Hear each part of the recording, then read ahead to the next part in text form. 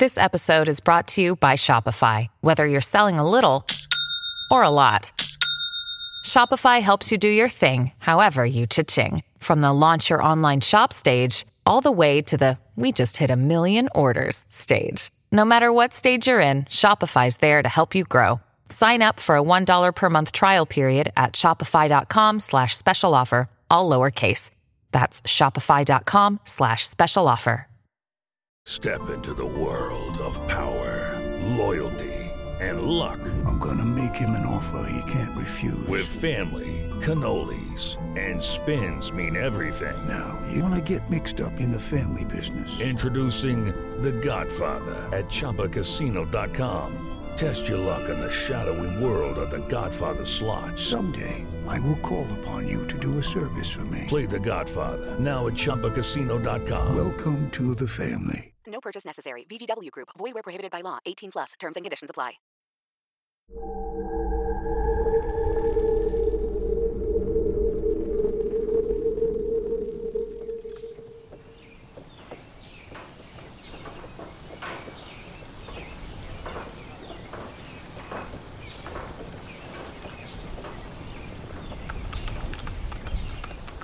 In 1638, English colonists established their first significant inland settlement on the high ground of the Virginia Peninsula between the James and York Rivers.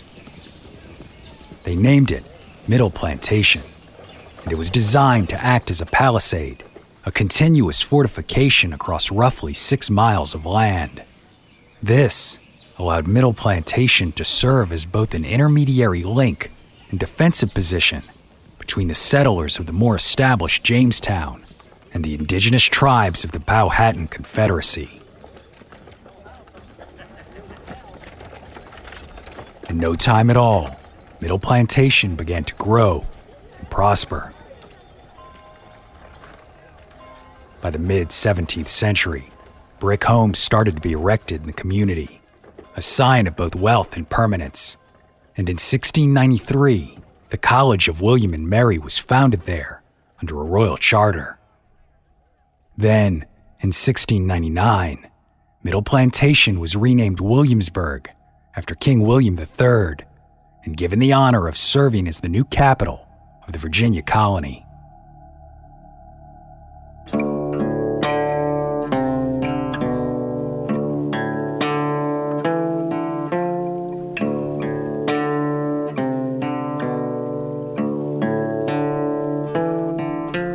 As a result, the city of Williamsburg has had a truly unique place in American history. It has been witness to practically every aspect, from the colonial era through the American Revolution and Civil War, to its present state as a modern city with a population of over 14,000.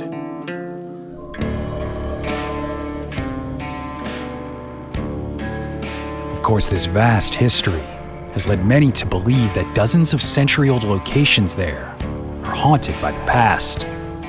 This includes taverns that have existed for hundreds of years, a hospital built in 1773, and numerous private homes constructed by some of the men who helped shape the early United States.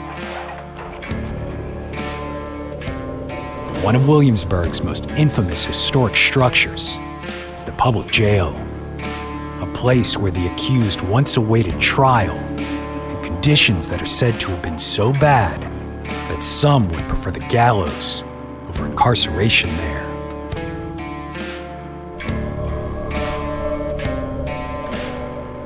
My name is Brandon Schexnayder, and you are listening to Southern Gothic.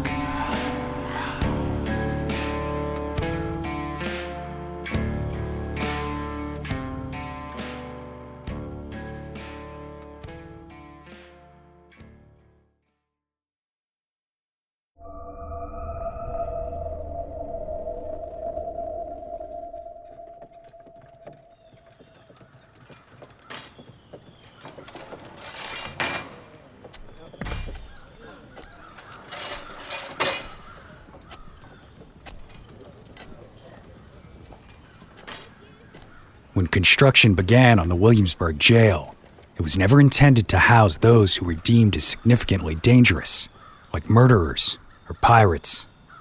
Instead, it was meant for largely nonviolent offenders, such as debtors, thieves, the mentally ill, and enslaved people who were caught after fleeing their captors.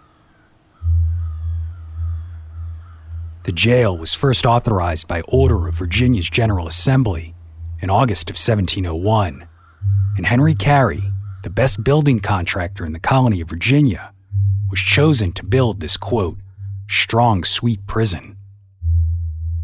Upon its completion, the brick structure measured a mere 20 by 30 and had only 3 rooms total. 2 were cells for the inmates. Additionally, strong timbers were used to cover the dirt floor, preventing the incarcerated from burrowing out of their cell. Both men and women were housed in this facility, which was never really meant to hold them for an extended period of time, but rather as a place for the accused as they awaited trial. Then, if they were convicted, they'd remain there till their punishment or execution was meted out.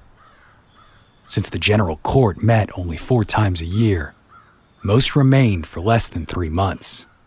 But while this may seem relatively short compared to modern equivalences, this stay was by no means an easy time.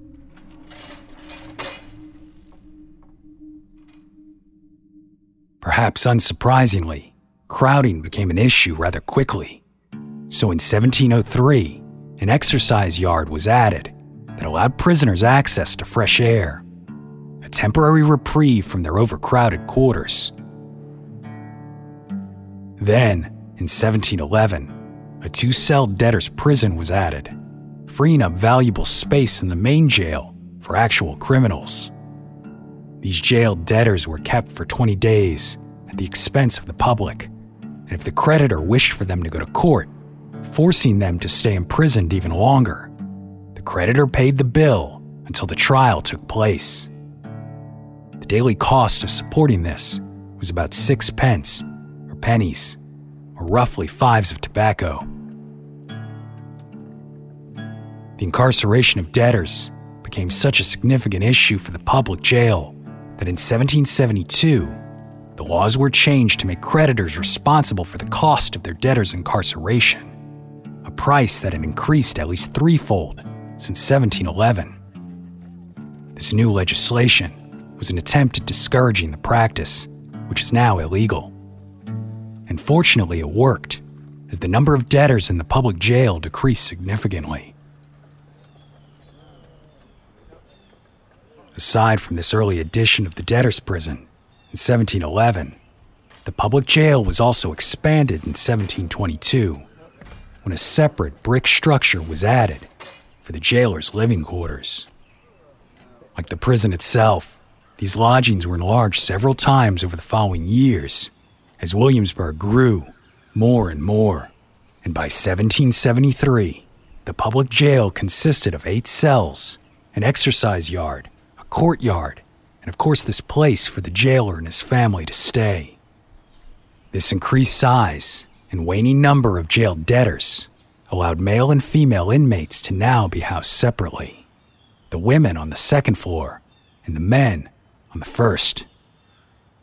That same year, those deemed mentally ill were also removed from the facility and brought to Williamsburg's first mental hospital, the Public Hospital for Persons of Insane and Disordered Minds. This facility, later known as Eastern State Hospital, was the first public mental health facility in the United States. The city continued to run the public jail until 1780, when oversight of the facility was given to James City County, the same year that the new American state of Virginia relocated its capital from Williamsburg to the more centralized location of Richmond.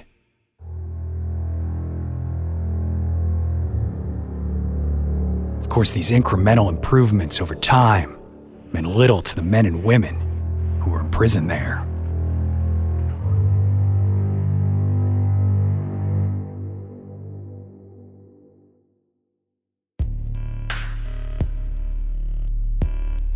Every prison cell was designed to hold 6 inmates, each shackled to the wall.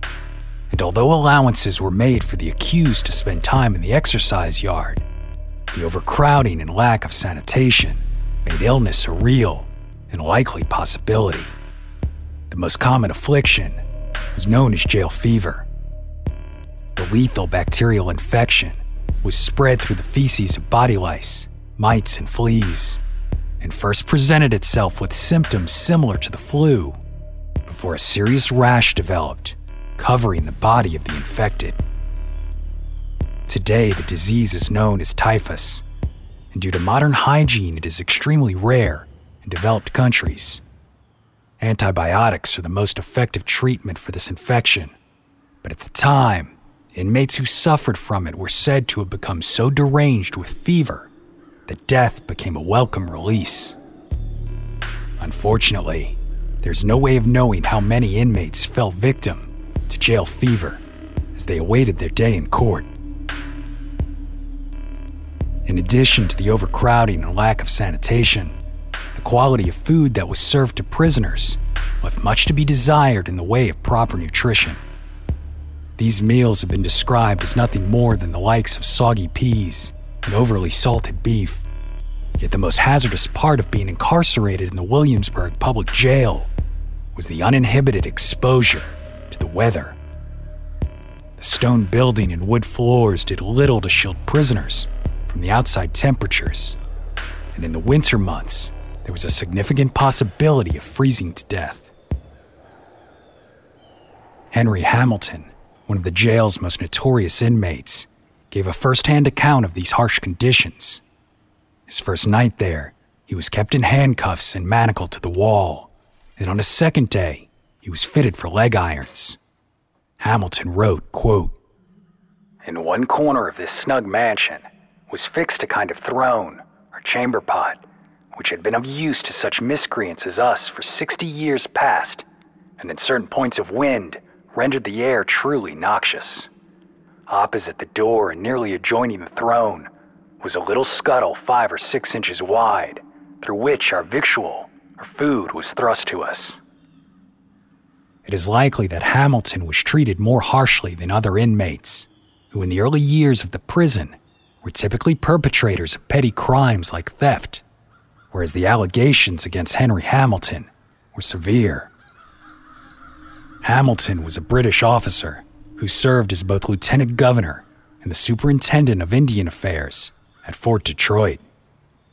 With this position, he established and maintained a good relationship with several of the local indigenous tribes.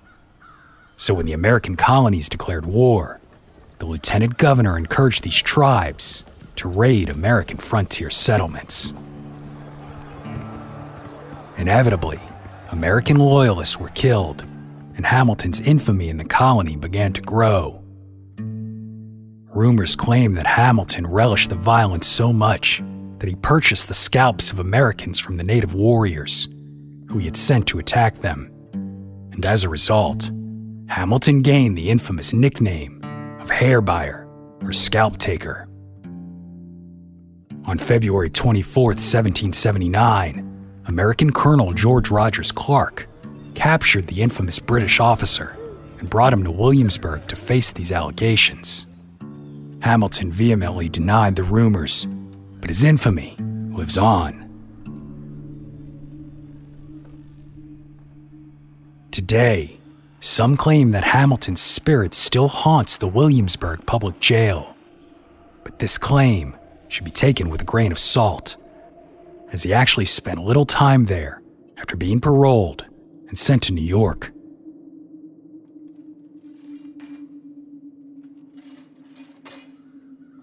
Unlike Henry Hamilton, some inmates were considered trusted enough to leave their cells for work around the jail, and others were even rented out to people in town as a convict labor force. Yet while these men left their cells, they did so wearing an iron collar around their necks, so all who came across them could identify them as prisoners. Unsurprisingly, there's evidence that some of these laborers were successful in escaping, but just like the mortality rate of the prison, Exact numbers will never be known.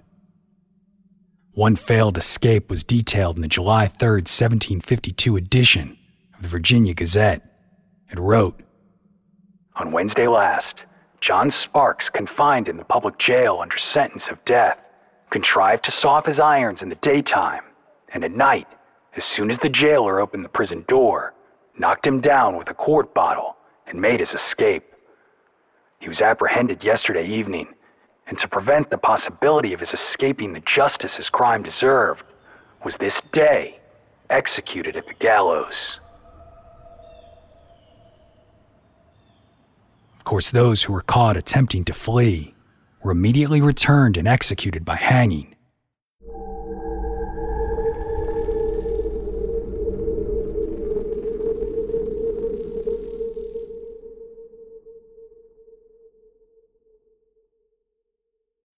When you need mealtime inspiration, it's worth shopping Kroger, where you'll find over 30,000 mouth-watering choices that excite your inner foodie. And no matter what tasty choice you make, you'll enjoy our everyday low prices, plus extra ways to save, like digital coupons worth over $600 each week. You can also save up to $1 off per gallon at the pump with fuel points. More savings and more inspiring flavors make shopping Kroger worth it every time. Kroger, fresh for everyone. Fuel restrictions apply.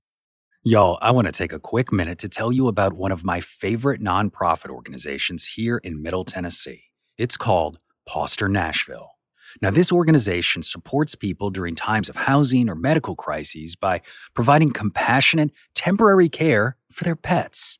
That's right, Poster helps secure loving homes for beloved little furballs when their human companions are going through things that might otherwise cause them to have to give them up. But since Poster began back in 2020, they've been able to reunite nearly 250 pets with their loving pet parents after they were able to secure housing, keeping families together through tough times. Of course, y'all, I have to say from personal experience, it's been an awesome program to be around. My kids and I have been fortunate enough to hang out with some of the pups, and trust me, what Poster is doing through a devoted network of volunteers is absolutely heartwarming. So if you'd like to help, Poster is in the middle of their annual fundraiser right now, trying to hit a goal of $20,000, and it would mean the world to me if you'd consider helping us get there. All you got to do is visit southerngothicmedia.com/bark. That's right, southerngothicmedia.com/bark.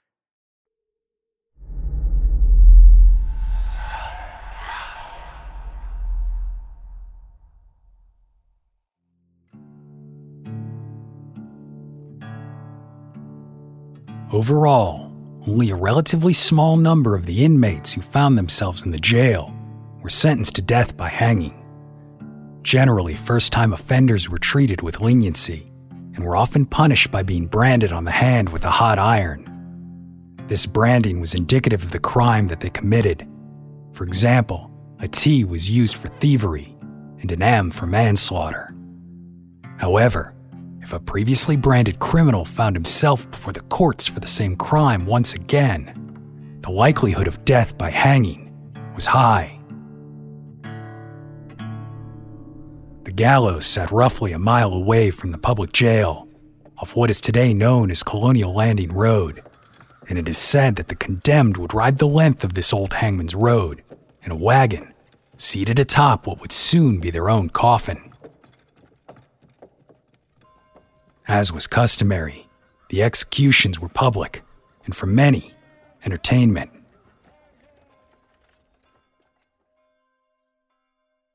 Perhaps the most infamous inmates to meet their fate on these gallows were the crew members of the legendary pirate Blackbeard.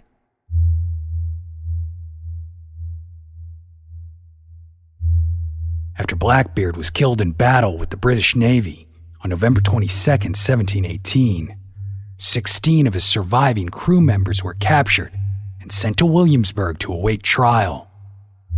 The trial began on March 19, 1719, and all but 2 of them were found guilty of piracy and sentenced to death. Blackbeard's first mate, Israel Hands, betrayed the other men and escaped conviction by turning King's evidence. Samuel Odell was also found innocent of piracy after convincing the court that he had only been aboard the ship for several days. claiming that he had joined them only to drink and have a good time, and that he had no idea that these men were pirates.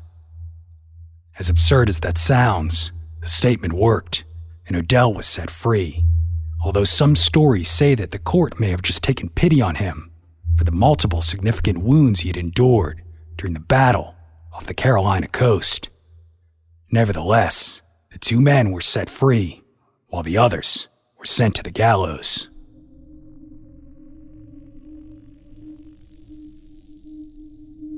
Some accounts claim that in an effort to deter piracy, the dead were left hanging in public for days, weighted down with chains as their remains decomposed.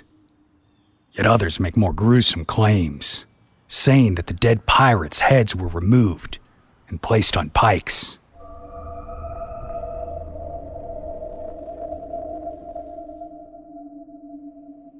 Today, nothing remains of the infamous gallows, but according to some, a number of spirits who were once incarcerated at the public jail are still there over 3 centuries later.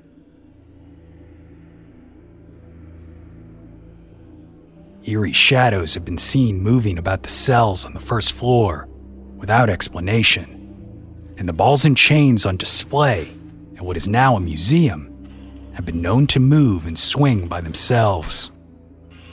Some have even reported hearing the disembodied sounds of prisoners banging on the wall from inside, despite the building being empty. On the second floor of the jail, where the female inmates were once housed, the sound of 2 women having a rather loud conversation has been reported on numerous occasions, as well as the sounds of thumping, followed by the shuffle of footsteps walking into and around otherwise deserted rooms.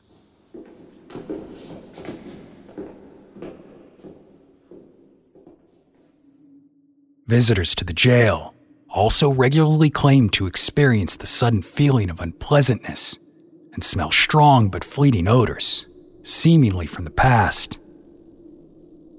It is also purported that the Hangman's Road is a frequent location of paranormal activity. Some have claimed that in the pre-dawn hours of the morning, the sound of horses pulling a heavy wooden wagon can be heard traveling up Nicholson Street. And sometimes it is accompanied by the sound of the cracking of a whip, and others by the sounds of men moaning.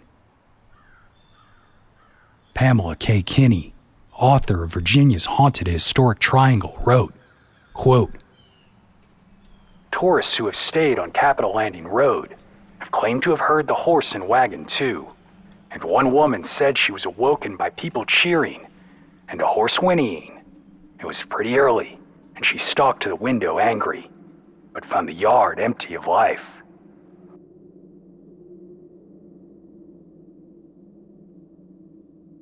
Following the Revolutionary War, the public jail continued to be expanded, updated, and modernized, with the inclusion of proper sanitation, heat, and running water.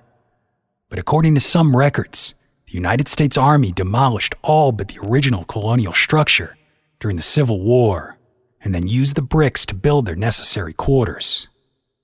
The remaining structure, from 1701, continued to be used into the 20th century. Then, in 1903, Dr. W.A.R. Goodwin began spearheading an effort to restore the portions of the building built in 1711.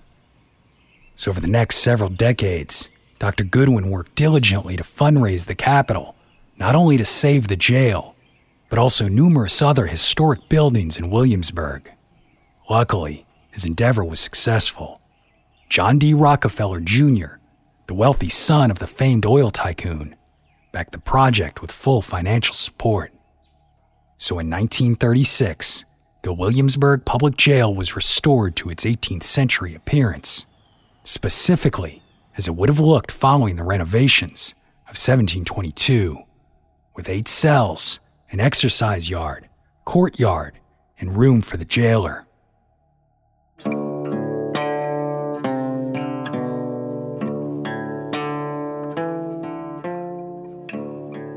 Today, Colonial Williamsburg is the largest living museum in the country, and the public jail is merely one of 88 historic buildings that are maintained by the Colonial Williamsburg Foundation. This private nonprofit organization oversees 300 acres of land that it is either restored or recreated to appear as it did when Williamsburg was the capital of the Virginia colony.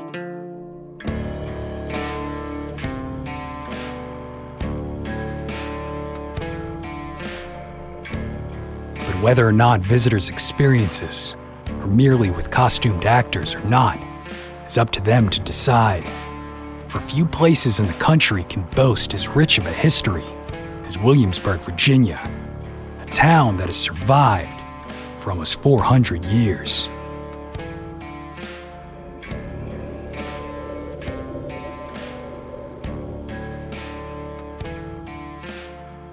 My name is Brandon Schexnayder, and you've been listening to Southern Gothic.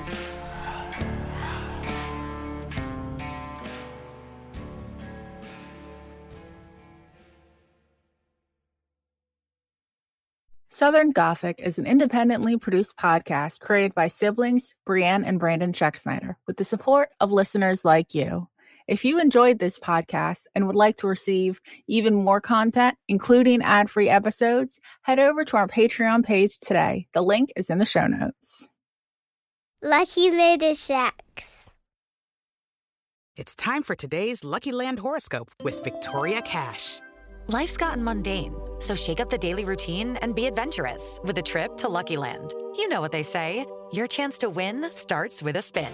So go to LuckyLandSlots.com to play over 100 social casino-style games for free for your chance to redeem some serious prizes. Get lucky today at LuckyLandSlots.com. Available to players in the U.S., excluding Washington and Michigan. No purchase necessary. VGW Group. Void where prohibited by law. 18+. Terms and conditions apply. What's something you learned in history class that you feel like wasn't the whole truth? Better yet, what's something you didn't learn at all that was omitted completely? That's what I like to call redacted history.